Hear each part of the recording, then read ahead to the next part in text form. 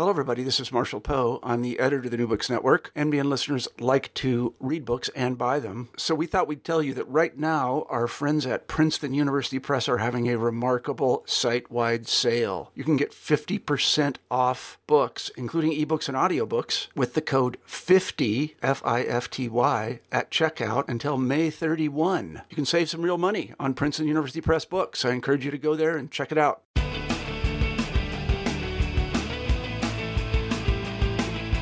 Hello, and welcome to New Books in Sports, a part of the New Books Network. My name is Keith Rathbone, and I am here today with two people, Stephen Hardy, a retired professor of kinesiology and affiliate professor of history at the University of New Hampshire, and Andrew Holman, a professor of history and the director of Canadian Studies at Bridgewater State University. And we're here today to talk about their book, a really fine book, especially if you're a fan of hockey. Their news book, it's called Hockey, A Global History. It's out from University of Illinois Press in 2018. Thank you, Steve and Andy, for joining me. Thanks for having us. Thanks very much. So I wanted to start out by asking you all how you developed this project. How did you decide to write a book with hockey, and why did you decide to work together to write this book? Well, it's a long saga, Keith. I think what is important for us is that we both played the game and coached the game. So we had an interest, a very deep interest in hockey as a sport and as a phenomenon. But as to the book, it got its beginnings 1991 when the University of Illinois Press asked me to write a short volume on the history of ice hockey. And it was part of a series that they envisioned from across a range of sports. But their notion was couched on the assumption that there would be a good amount of scholarly literature out there. And that was okay with baseball and the Olympics. But for many sports, there just wasn't a lot of scholarly literature in 1991. So I convinced them this would require more time and more primary source research, and they were very patient. So I began on this journey with some visits to archives, and then we had some family tragedy. My oldest boy battled brain cancer and died in 93, and that threw it off. And then I got back onto it slowly, and as I got around 2000, I realized for a variety of reasons I needed help. And around that time at the University of New Hampshire, we had begun something called the Charles Holt Archives of American Hockey in memory of a legendary coach at UNH, a Hall of Fame coach. And Andy came up, and Andy and I had met each other at several early hockey conferences, international hockey conferences. So Andy came up, and I asked him if he wanted to join me, and I knew he was just the right guy. And thankfully he said yes. And that's when we really started to make some progress. And then as we were a third of the way through the manuscript, and then my youngest son was killed in action, and that threw it off. And then slowly we got back onto it and finally got the manuscript done. But it without Andy, there's no book.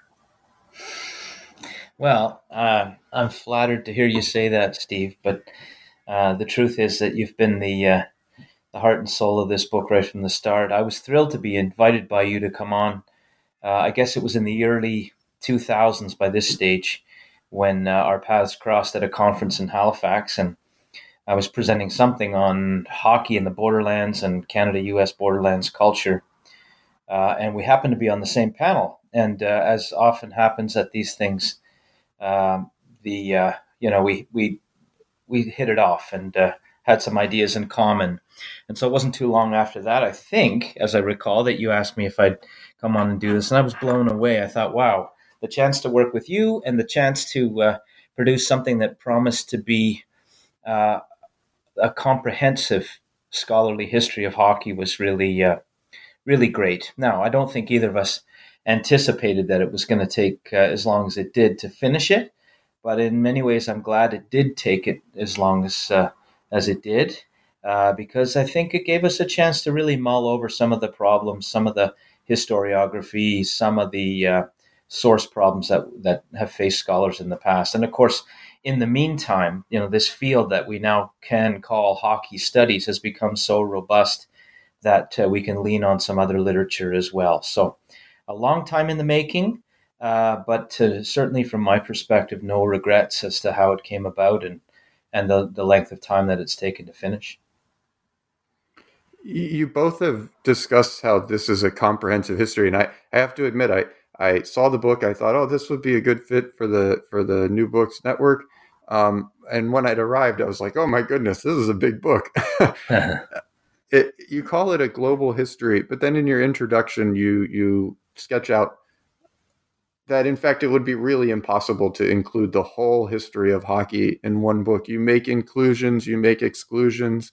At some point, discussing this as a very Canadian game, and then, of course, expanding and illustrating how it really is a global game. So I wondered if you could talk a little bit about what you decided to include, what you decided to exclude. Was there anything you really wanted to include that didn't fit, and how you shaped this story from a kind of Canadian game into the global game that it is today? Well, that's a really good question, Keith. I think that, as Andy suggested, as we dug into both the secondary literature and, more important, the primary material we were able to uncover, that more or less shaped our story. Now, as we say, we are more dependent on secondary literature as we move outside of North America. So number one, nobody had really tried to do even a North American history of hockey. It was mostly Canadian, very little on America. And so number one, we've tried to show the interactions between America and Canada in the development of the game. And then as we looked at Europe, there had been more material coming out of Sweden, some good material on Russia, some on Czechoslovakia, Finland.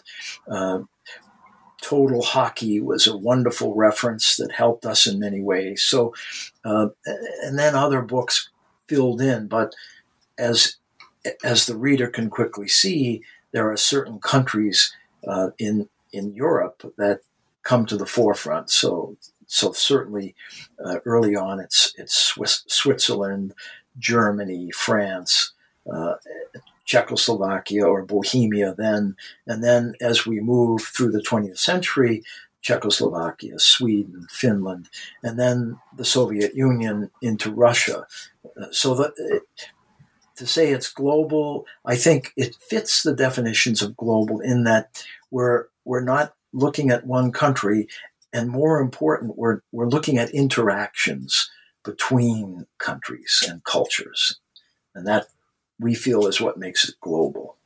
If I can just jump in here, I'd say that, one of the great challenges that world historians and global historians have, and sport historians too, is this whole question about periodization. Historians use it so, it's integral to what we do as a profession, and yet we probably don't give it as much thought as we should.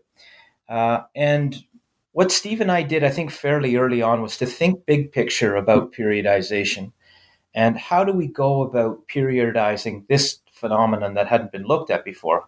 As Steve suggests, what had been written about hockey, even in a quasi-scholarly way, had been principally about elite hockey, big league hockey, the NHL, and that provides a certain kind of a periodization, but it really didn't capture what we wanted to get at.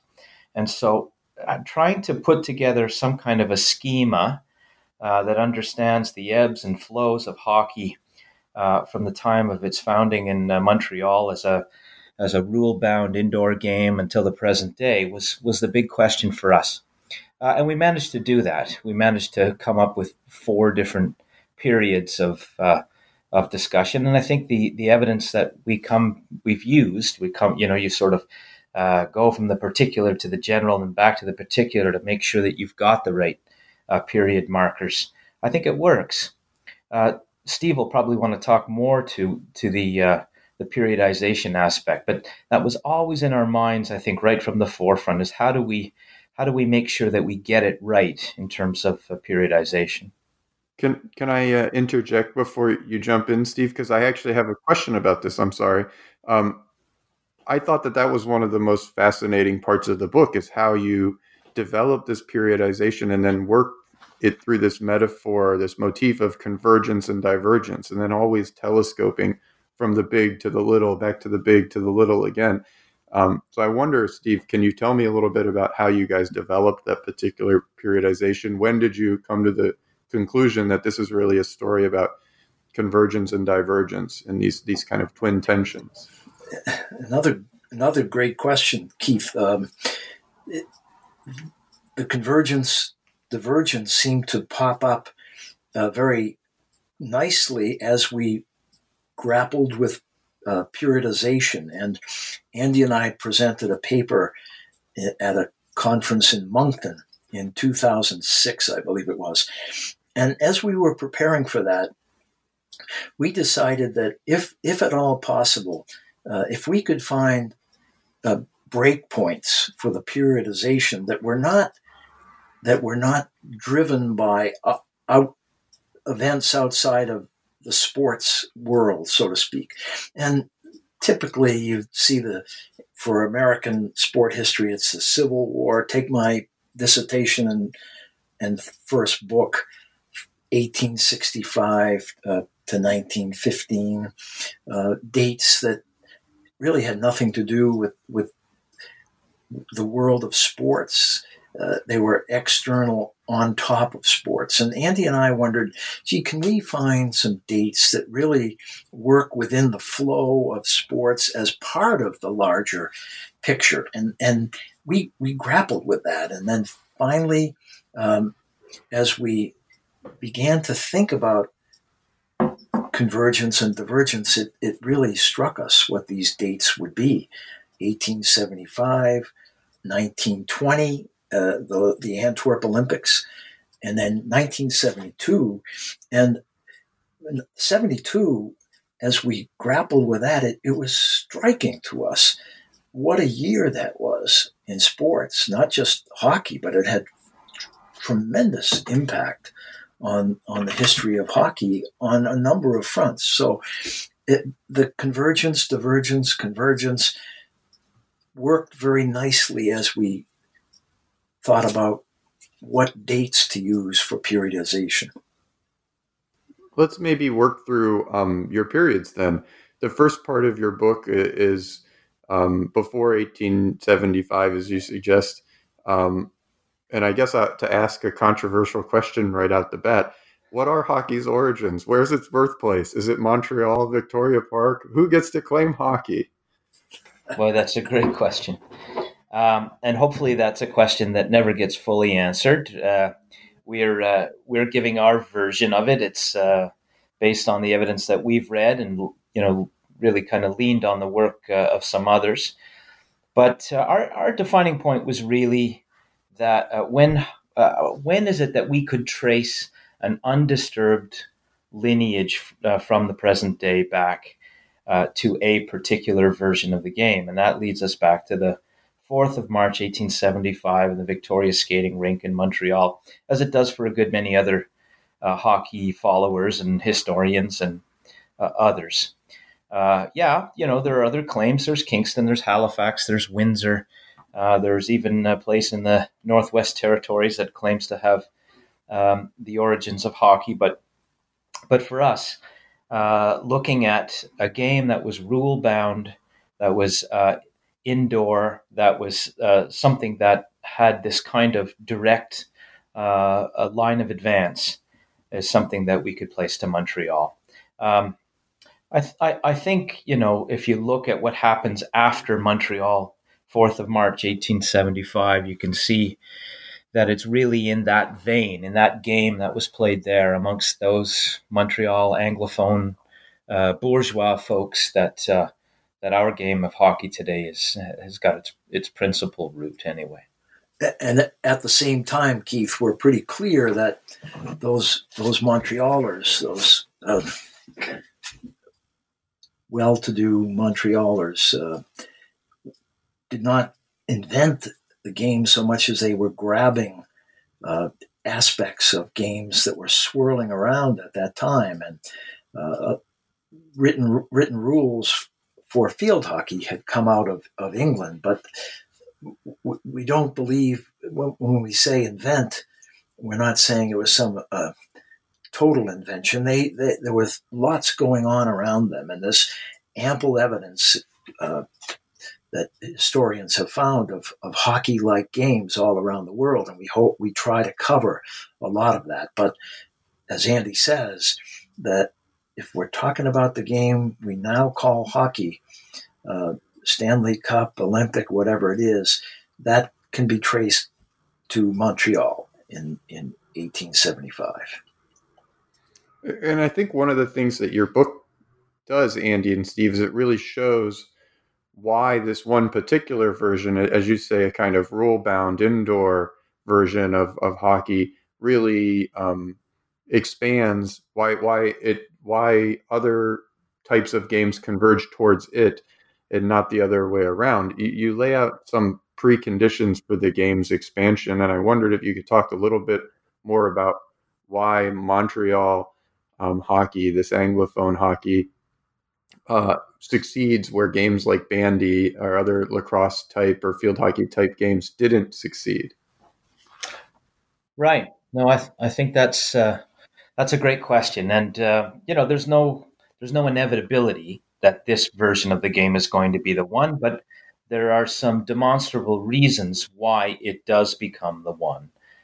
Some of them by sheer luck, some of them by circumstance. Montreal just so happened to have a growing industrial city with a rising white collar middle class that had increasing amounts of leisure time and money to spend it. And of course, this push to make Montreal the kind of winter capital of North America.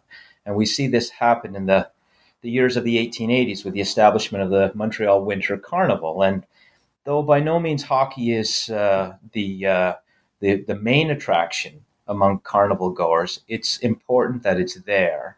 And it's on display not just to other Montrealers, but to other Canadians who come into the city for that festival, and to Americans and others from around the world who come to see it as well. And so it has this kind of stage from which it can make an important point of departure. It has a market and an audience to pitch to, and it connects. So much so that in the very last year of the Montreal Winter Carnival, one of the people who sees it is the Governor General of Canada, Lord Stanley, who is so enthralled with the game, its action, its spirit, its kind of capturing of winter as a Canadian thing, that he decides that he's going to donate a cup for the Dominion's amateur championship, and that comes about by 1893.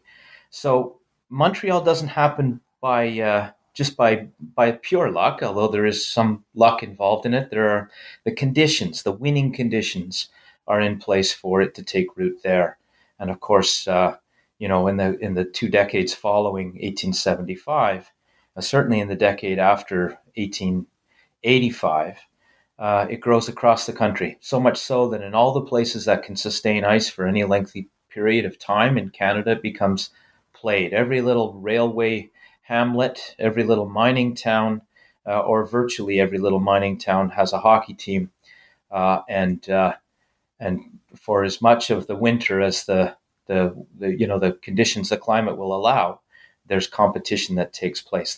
There's Canadian visitors who or visitors to Canada who by the late 19th century are remarking on how this Canadian product has taken off like wildfire in such a short period of time. It's really quite remarkable. And of course, the Canadian border with the United States has always been porous and leaky, and and it finds its way fairly quickly by 1889 into Vermont, and by the 1890s into places like Baltimore and into Boston. And so it's not long before Canada's game becomes a budding Canada's gift to the world. And also, Keith, the Montreal group that became the Amateur Hockey Association of Canada, whose rules began to move out into the U.S. and across the Atlantic and even across the Pacific, they had elected to create a game or to fashion a game with no, what we might call no forward passing, or very limited forward passing, so that the puck might go forward, but the person who received the puck could not be ahead of the puck when it was passed. And paradoxically, that aspect of the game seemed to be more scientific. It certainly made a more scientific or thoughtful game than either bandy or polo, which essentially were games like field hockey, whacking the ball with one hand rather than two, with much more what we would call forward passing, certainly in the offensive half of the rink. And so the game that in some ways seemed to be slower than polo or bandy was more attractive, because people interested in sports at the time were very interested in scientific aspects. And hockey, therefore, appeared as more scientific as it came to rival and appeared in rivalry with either polo in the U.S. or England, or bandy in England or on the European continent. And so what to us would seem to be a slower game was more appealing. So some of these choices that the Montrealers made early made all the difference. And then in terms of perhaps luck, but also perhaps hard work, and we don't have all the details yet, but the Antwerp Olympics, as we suggest, are an important moment when the game becomes international. So the Antwerp Olympics include hockey, Montreal, we call it Montreal hockey. Why? Because there was a lobby of hockey people in Europe at the time who were able to convince the local committee in Antwerp, as well as the International Olympic Committee, to have an exhibition of this game of hockey, this essentially Canadian game. But bandy was popular on the continent. And so had it not been for this group of lobbyists, and we don't know all the details, but certainly it's clear they had an impact. As we say in the book, it's possible that we might have, in the case of this hockey or a hockey-like game, an Olympic game that's quite different from the popular professional game in North America, which is what we have in say, football. But it didn't happen because there were people on the ground who had already been converted to Montreal hockey and were able to convert others. And when teams from Sweden and Czechoslovakia appeared and saw this game played by the Canadians and the Americans at a high level of skill, that was it. They were sold, and case closed. That was a very important moment. Some of it luck, some of it lobbying. So we see, I mean, in that second part of your book, so between roughly 1875 to 1820, a convergence. And I think, Steve, you've just really shown us how it happens that the game becomes popularized in Europe. I do wonder if you all could talk a little bit about how that expansion happens in the rest of Canada and in North America. Were the factors that explain the growth of hockey in North America the same as they were in Montreal? As is expanding, is it still a kind of bourgeois game, or are there other things at play? That's a great question. And initially, it is social class, of course, is one of the vectors, as we call it in the book, that helps to spread the game. So, like-minded students or classmates, former classmates who travel to Winnipeg or travel to Toronto or to other places, bring their pastimes with them. And you can almost trace it through other members of this Anglophone bourgeoisie who spent some time in Montreal or at McGill or on one of the hockey teams there, who take the game physically with them and their knowledge of the rules and their knowledge of its rhythm to other parts of Canada. What's also true is, in terms of the physical means, is the railway. And the railway has been a part of sort of icon in Canadian history. You can count three other things like the Mounties or whatever, but the railway certainly is there. And it was a connector of towns, of people at a time when there was very little to hold Canada together from coast to coast. And so it's no surprise then that you see along the little railway stops across Canada into places like Saskatchewan and what becomes Alberta and to British Columbia, the game of hockey is following that means of transport as well.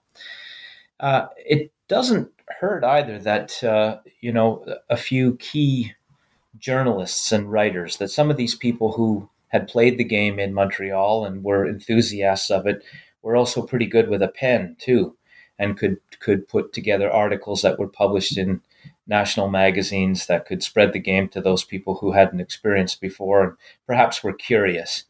So it gets spread initially in those ways. Initially, it is very much preached as a gentleman's game, that this is like other bourgeois sports, an amateur game, and that it should never, ever, according to its first articulators, become anything more than merely something to pursue for the sake of fun, for the sake of gentlemanly spirit and the exchange of friendship. But that's really too big an ask. And by the time the late 1890s come about, by the time the game has spread into, mining and mill towns, where it's played by working class Canadians and others, we begin to see that the gentlemanly spirit is bent, if not broken, and that other Canadians have different uses of the game as well. Some for profit, and some for their own versions of what a community identity would be about. So there is a transformation that's taking place, even as the game is being spread geographically. There's also a transformation in its character, and its original gentlemanly construct is called into question for sure. And as we also show, Keith, technology plays a very important role in terms of artificial ice developments, in making artificial ice, particularly the mid 1890s, and that enables games indoors and indoor skating to be more reliable in the United States and also in much of Europe, where the game catches on. Without the artificial ice capacity and indoor rinks, you cannot have this game. You cannot have reliable ice. You cannot have leagues. You can't have ways to bring the revenues in to pay for the technology. And at the same time, the technology is represented in equipment manufacturers like the Spalding Company, that is an international conglomerate by the 1890s. So a number of factors help to spread this game. Throughout the first two parts of your all's book, I was really struck by how you continually illustrate these kind of tensions and contradictions in hockey. It's both modern and folk. It has freedom and constraint. It's bourgeois and working class. It's amateur and pro. It's commercial and then communal or didactic. And it seemed to me like those things were really allowing hockey to spread at the beginning of the book in section 2, because people could make of hockey what they wanted. But then in part 3, after Antwerp, we see a divergence along some of the same lines. So why does it work towards convergence at first and then later towards divergence? Why do we have this kind of rupture in this converging narrative that I think we see in a lot of sports histories, but yours is more nuanced, so I really appreciated that. Well, I think simply put, the same reasons that attracted people to this game also made them want to make it their own. So there you go from convergence, embracing something that comes from somewhere else, but then making it our own game, whether that's European, whether that's international Olympic, whether that's American collegiate. It was no longer going to be just Canadian. It was no longer going to be Amateur Hockey Association of Canada. So it begins to splinter along these lines of community, if you will. Bonding. It's a way of bonding communities, to use Putnam's notion here. But those bonds begin to separate. So American collegians want their own version of the game. Europeans want their own version of the game. Within Europe, the Swedes begin to have their sense of a game versus the Czechs, versus ultimately the Soviets. So the game begins to diverge along those lines. And in some ways, for me anyway, this was the most fascinating part of our book. And as you say, we learned a lot from some histories of what we call world football. We could see the same general pattern of divergence. And that made us feel good. I think that our use of the terms is our own, but you can see the same type of narrative. But we were able to dig in on rules differences and some of the controversies that emerged during this period that represented people's desires to make the game their own. Yeah, and I would add to that, as with every exercise in periodization, that you might pick one date in particular, but a phenomenon that is going to change significantly may well have begun to change before that date, say 1920 or whatever date. And so there are inklings of change, of divergence that take place before 1920. But in the period after 1920, we see that it really begin to happen in great strength in a variety of different ways. And I would add to what Steve has said that there's an interesting kind of demographic divergence that happens in the 20s, 30s, where not only our American collegians and others wanting to have their own game, but the whole social construction of hockey as being a white game or being a male game is being called into question as well. Perhaps not overwhelmingly successfully at first, but with an appreciable degree of strength and something that's worth documenting and showing to be part of this bigger phenomenon of divergence that happens after 1920. Yeah, I was particularly interested in that section of Native American interventions into hockey, and particularly the Ojibwe team that had kind of traveled around. Where did you guys? How did you discover that? Where did you find out about that? That was really interesting. That's a great story. I stumbled across it in a collection of photos in the City of Toronto archives.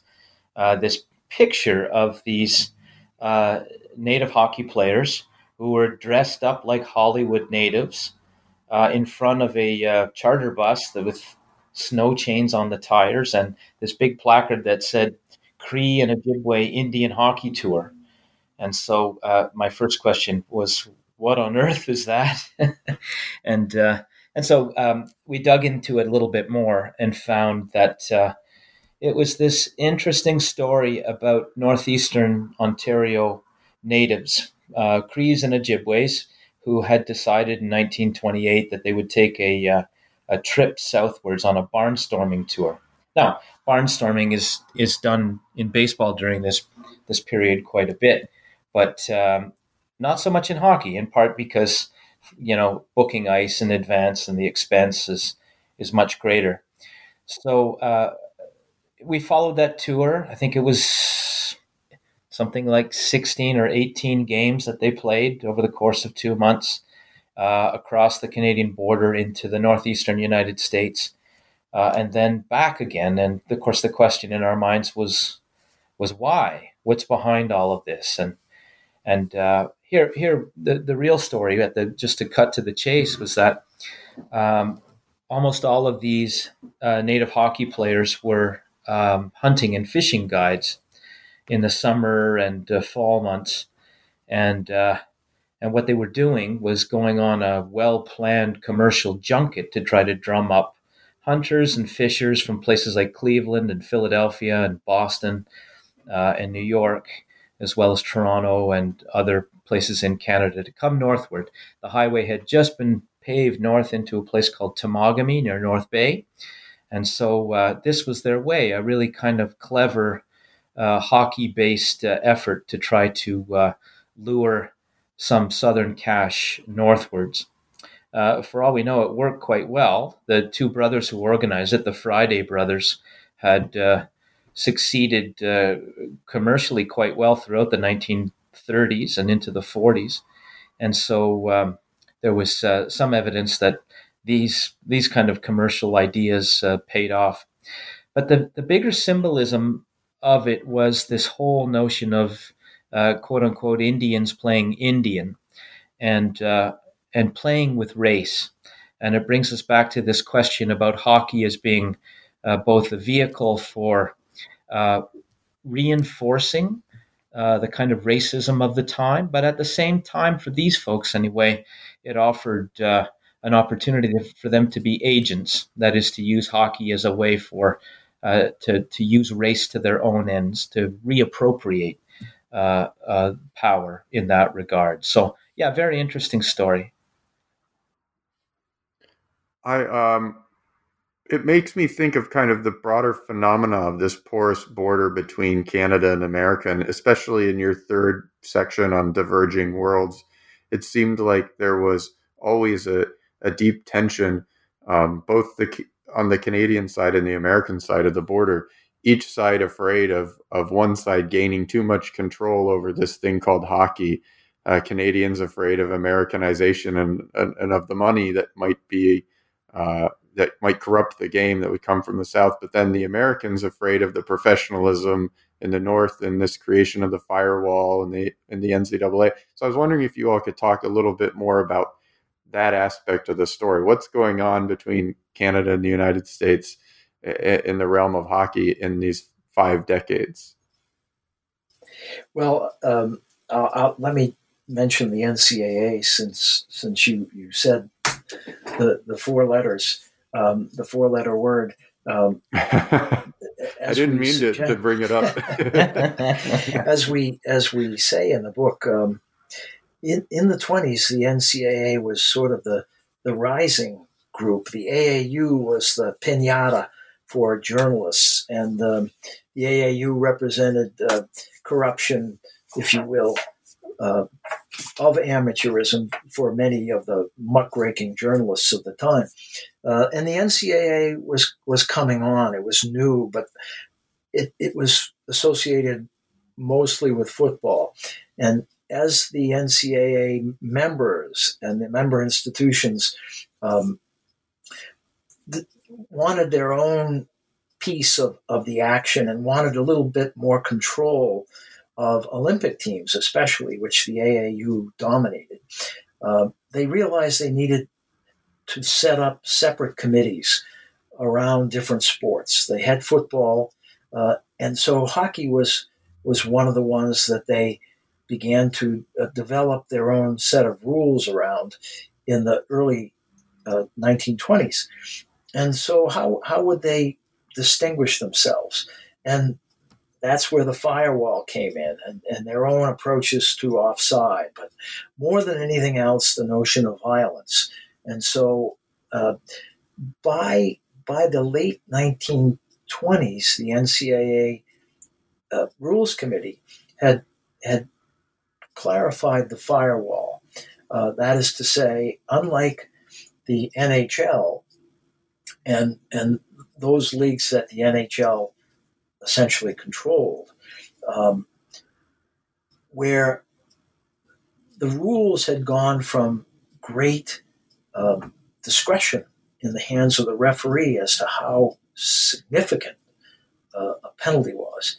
They were clarifying, as were the NCAA members, but in terms of fighting, they went from referee's discretion of anything from a 2-minute penalty to expulsion, and they clarified it around a 5-minute major, which meant, okay, the player sits out 5 minutes, but then comes back on the ice. The NCAA members on the committee wanted to distinguish themselves from the pros, and so they very quickly made it not only a 5-minute major, but expulsion. So that player was gone for the rest of the game, and eventually they added another game on top of that.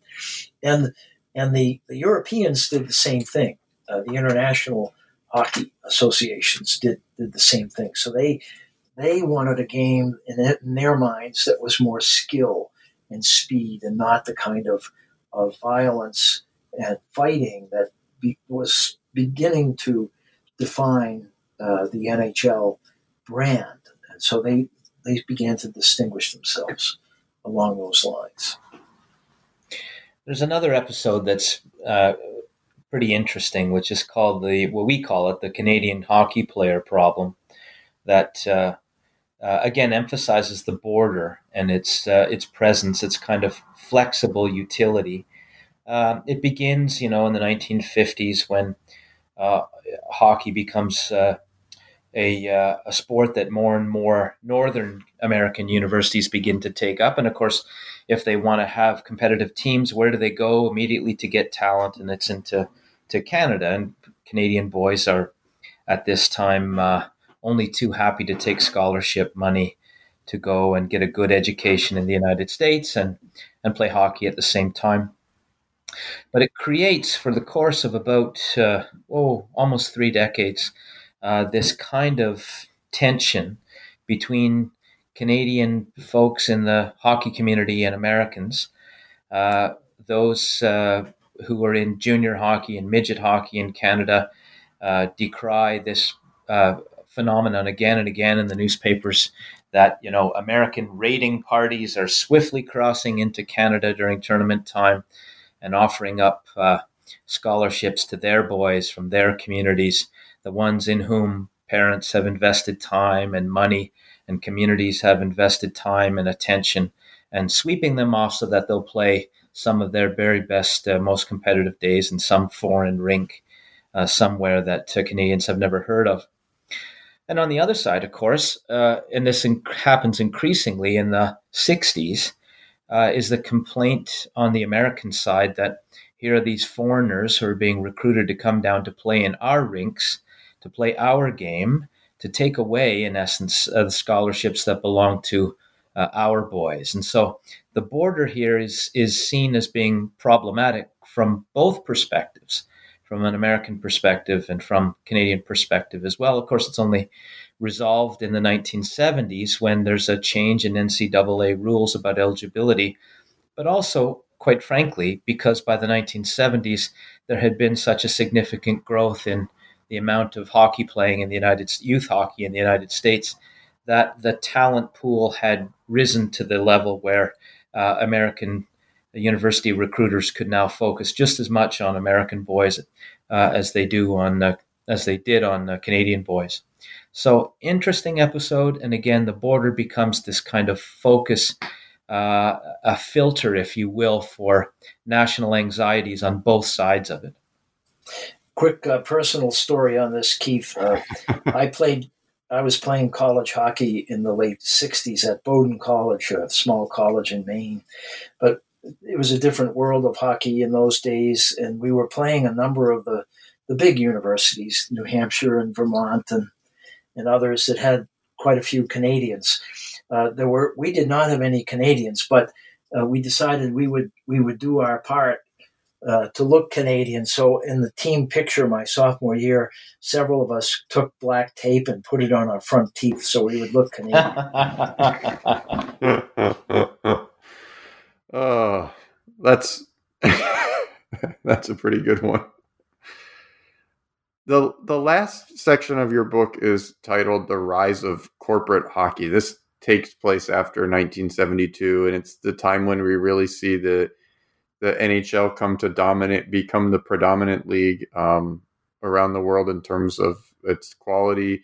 But we also see again this convergence, and I wondered if you could talk a little bit about 1972, because of all the dates in the book, this one really rang for me as making sense. 1972. Yeah, it's an extraordinary year as we put it all together to see a number of these events that affected not just hockey but other sports. So to start, the NCAA Rules Committee, after lobbying by the NHL and Clarence Campbell, finally allowed checking all over the ice. And they had limited checking prior to that, so that when I was playing, you couldn't check first in the outside the defensive half, and then eventually check in the defensive 2/3.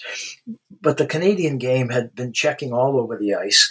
And if you were a Canadian scout looking at American college players, for the most part, you'd say, well, they don't understand the real game, which is physical. It's checking.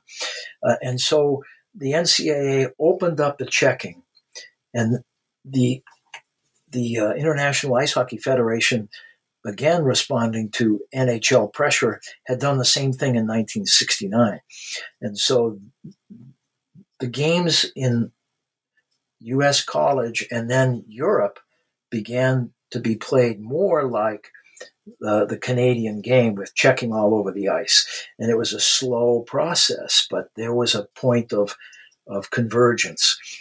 Then in 72, the WHA, the World Hockey Association, was formed as a rival to the NHL. It was a period of rival professional leagues such as the American Football League, the World Basketball Association, all in an effort to get into markets that the established professional teams were not in.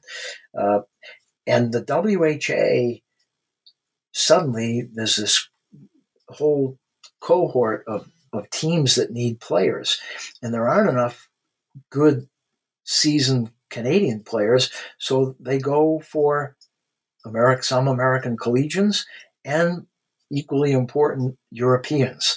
And so now we see a change in the flow from a league, the NHL, which was 99% Canadian.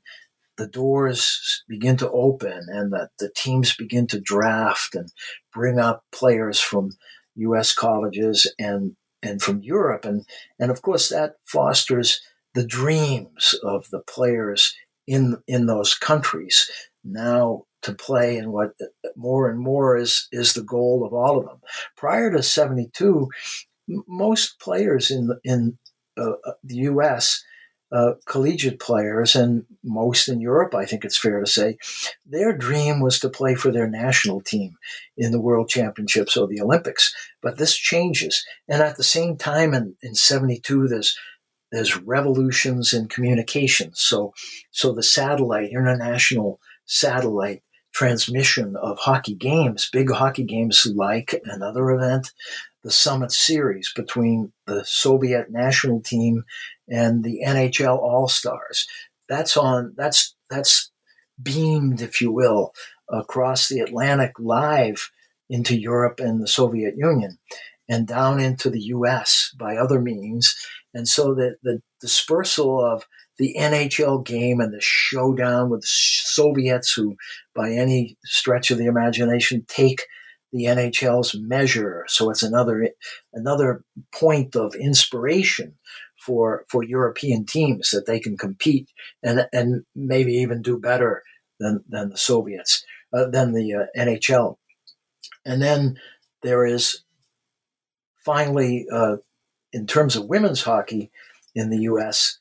And Canada to some extent, Title IX, which is a U.S. law, but that's a spur for the growth of women's college athletics, including ice hockey, and that brings opportunities for Canadian players to come down and get a scholarship in the U.S. as their male counterparts had been doing. And now, of course, over time, it's hard to compete in American hockey at the top level, college hockey, without without European players, both female and male. So all of that began to spawn out of 1972. And the corporate hockey, we see that point in time.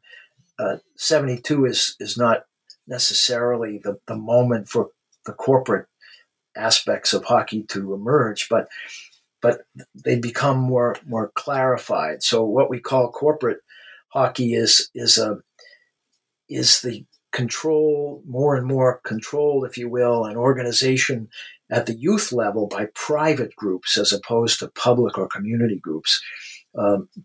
More funding and involvement and oversight by corporate entities, not hockey entities, but corporate entities outside the world of hockey looking to use an affiliation for pay as a sponsor for hockey for their product. And finally, in all cases, a more professional type of management involved in hockey. And the more Andy and I look at the situation now, the more we're seeing more and more corporate hockey. And I think you could say the same thing for most sports. Certainly in this country, the same is true for soccer. It's a corporate game at all levels now. And we're pretty sure, and we try to be clear that we're not saying it's a worse game or a better game. It's just very different. And from the very earliest point, players are on a clearer corporate conveyor belt, and most of them are looking to justify the amount of investment that their family has made by landing a professional job down the road. Yeah, I think what I would add to what Steve has said about 1972, just a couple of things. One, the Title IX certainly was important in that it opened a door. Not that hockey-playing women came charging through that door immediately, but it significantly opened a door that in due course, over the course of the next decade or so, we can begin to see significant strides that take place there. But for me, one of the most important, if not the most important thing about 1972 involves a convergence on the ice. So what the Summit Series between Canada and the Soviet Union in September of 1972 meant for the way the game was played, strategies, tactics, rhythm, etc. on the ice. Just a little bit of quick background that before 1972, Canadians had been long frustrated with the International Ice Hockey Federation, which insisted on Olympic rules that said that the players could only be amateurs, had never signed any pro contracts, and that even toward the end of the 1960s, where some pros could be reinstated, it still insisted on this principal amateur rule. Well, some historians have estimated that meant that up to 800 of Canada's very best players were then outlawed from playing international hockey because of these amateur rules. And Canadians couldn't see it. They wanted to have a situation where their best could play against the best of other countries in the world. And after 1954, when the Soviets burst onto the international stage and began to win championship after championship and do very well, it became a sort of a sore point for Canadians. How are we going to reestablish our proper place, our presence in the world when we're being handcuffed by these international amateur rules? And the real galling thing about it was that the Soviets were anything but amateur, that those who played, most of them anyway, were playing for the Red Army team, which employed them as soldiers, and their principal job as soldiers was, of course, to play hockey. So in the late 1960s, the establishment then of an exhibition series, not something that would count in international rankings or anything, but an exhibition series could happen between the Soviet national team and a team of Canadian pros. And of course, after some negotiations that came around, the Canadians were so confident that when it did come to play, they were going to mop the floor with the Soviets. Canadians had been, up to this point in time, sort of victims of the same sort of hubris that had affected the Brits during the First Industrial Revolution. This is our game. We invented it, and the way that we play it is the gold standard that shouldn't be challenged by anyone and couldn't be challenged by anyone. Well, it was. And boy, was it ever. In September of 1972, the Soviets came storming out and schooled the Canadians in a way of playing the game that was very different from their traditional dump and chase, hyper-physical, move the puck to the front of the net, try to knock defenders over. Instead, it was much more of a rhythmic, soccer-like game in which space was used, numerical advantage, always looking for the open player, pass first, and shoot only when you've got an undeniable chance at a goal.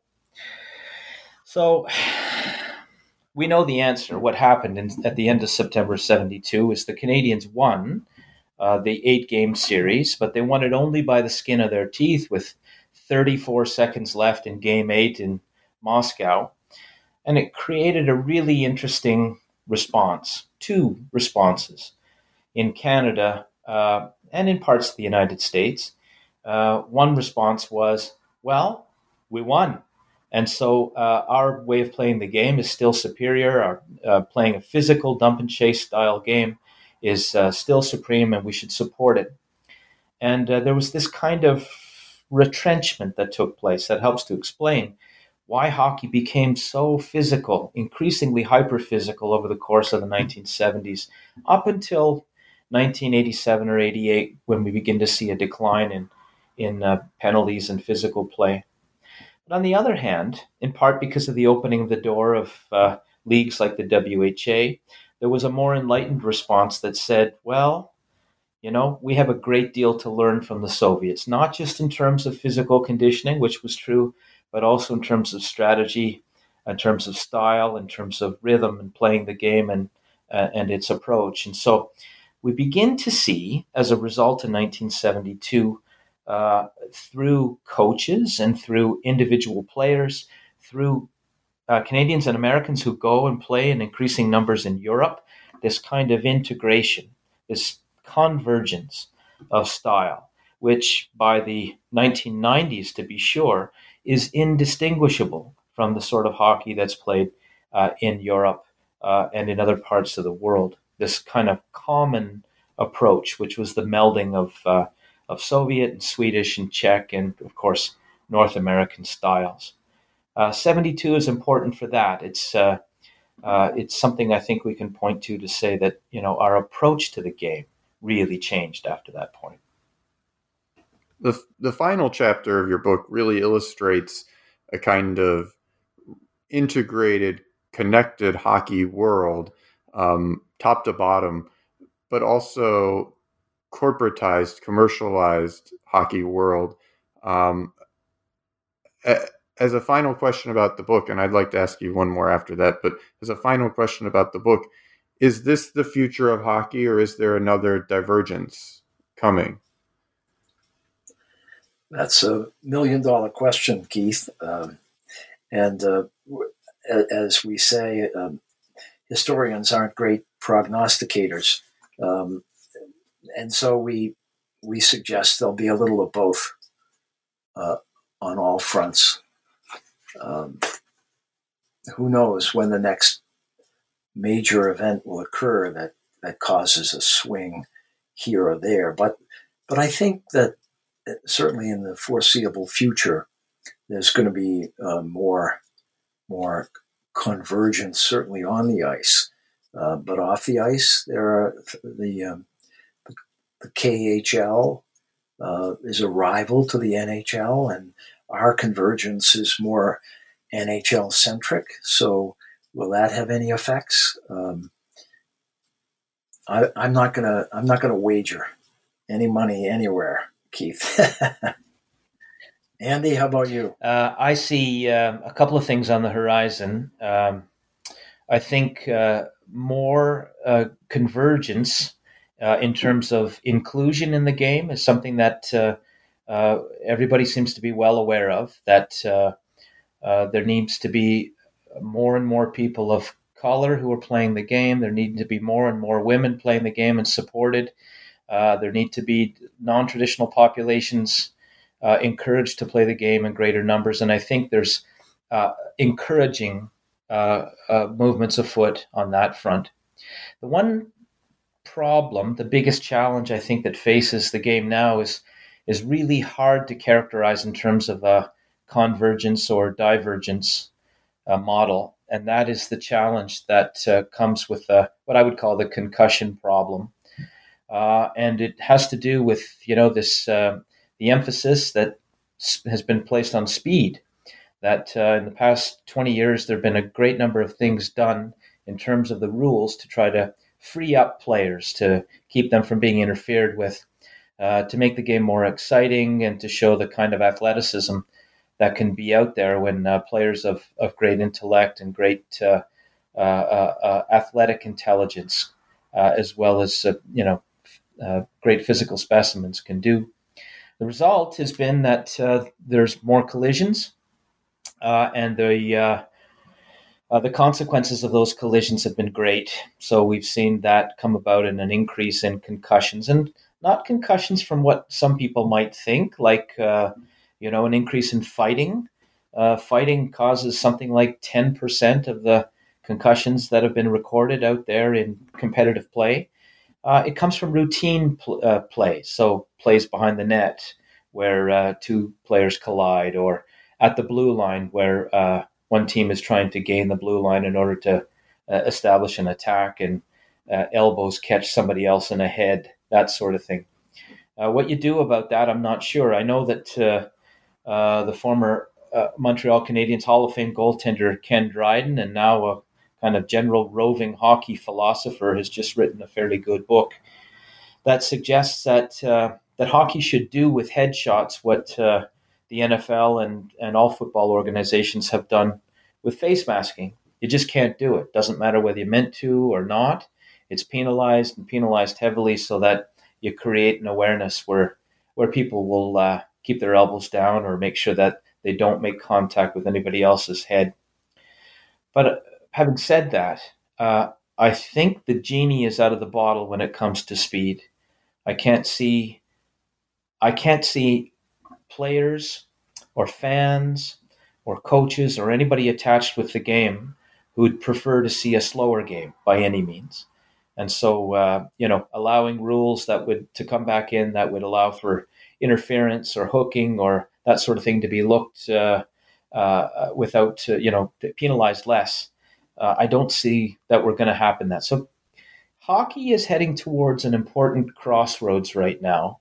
And I wish I knew, what the answer is going to be as to what it's a problem that's faced everywhere as well. It's not just in the NHL. It's not just in North America.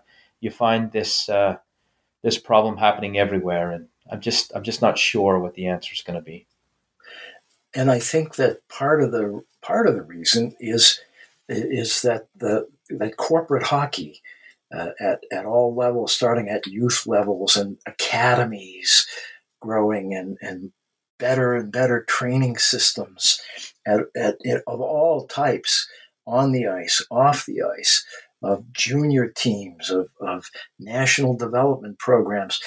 All of those are coming together to produce more players of a very high skill level, very high speed and skill.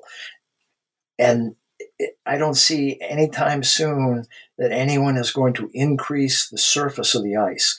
So you have bigger, stronger, faster players out on the same ice surface. It's more collisions, and F equals MA, stronger collisions. And I don't have the answer to that either. Well, on that somewhat somber note, I guess the last question I always like to ask is I like to give you all an opportunity to talk for a minute or two about any new projects you have coming up. So if you have any new projects that are whether they're sports related or not, this is an opportunity to talk about them. Well, Andy's got some wonderful historical stuff coming up. I've shifted. I'm retired. I'm moving into a different direction here for writing. Writing's part of my life. But I finished the first of 3 novels that will look at an arc of the history of ice hockey as part of this arc from in the 1880s up to 2003. 3 novels that center in large part on the hypocrisies of amateurism at different points in time, but also a lot about grief and honor and courage at different points in time and in American history, largely here. So one is, I finished the one set in 2003, and now I'm working backward. And as historical novels, that requires me to dig into the literature and primary sources. So that's fun. So that'll keep me busy. For me, I've been asked by the Champlain Society in Toronto to prepare a book of documents, annotated and edited documents that trace the arc of hockey history in Canada. And boy, oh boy, what a great pleasure that's been for the last year and a half or so. But a great challenge too, because as you can imagine, there's just so much out there that needs to be included. Some stuff that's been in print in newspapers and in other publication forms, but also some great manuscript letters as well, and correspondence and diaries, information that hasn't seen the light of day yet, but that will through this publication by the Champlain Society. That's a manuscript that's due to them sometime this fall, and I'm working diligently, if they're listening, to get that done. Oh, well, I thank you both for joining me. This has been Keith Rathbone from Macquarie University with New Books in Sports, part of the New Books Network. We've been speaking today with Stephen Hardy and Andrew Holman, the authors of Hockey, A Global History, out with University of Illinois Press in 2018. If you love hockey, you have to pick it up. If you're a sports historian or someone interested in sports who wants an example of an excellent global history, you got to pick it up. Or if you're just interested in sports and want to see a work which, in my estimation, is one of the best that looks at the way sports are played and how that helps shape the game locally, regionally, nationally, globally, then pick it up too. Thank you very much, Stephen and Andrew, for joining me today. Thanks, Keith. Thanks for having us. Much Keith. appreciated. Pleasure. Really appreciate it.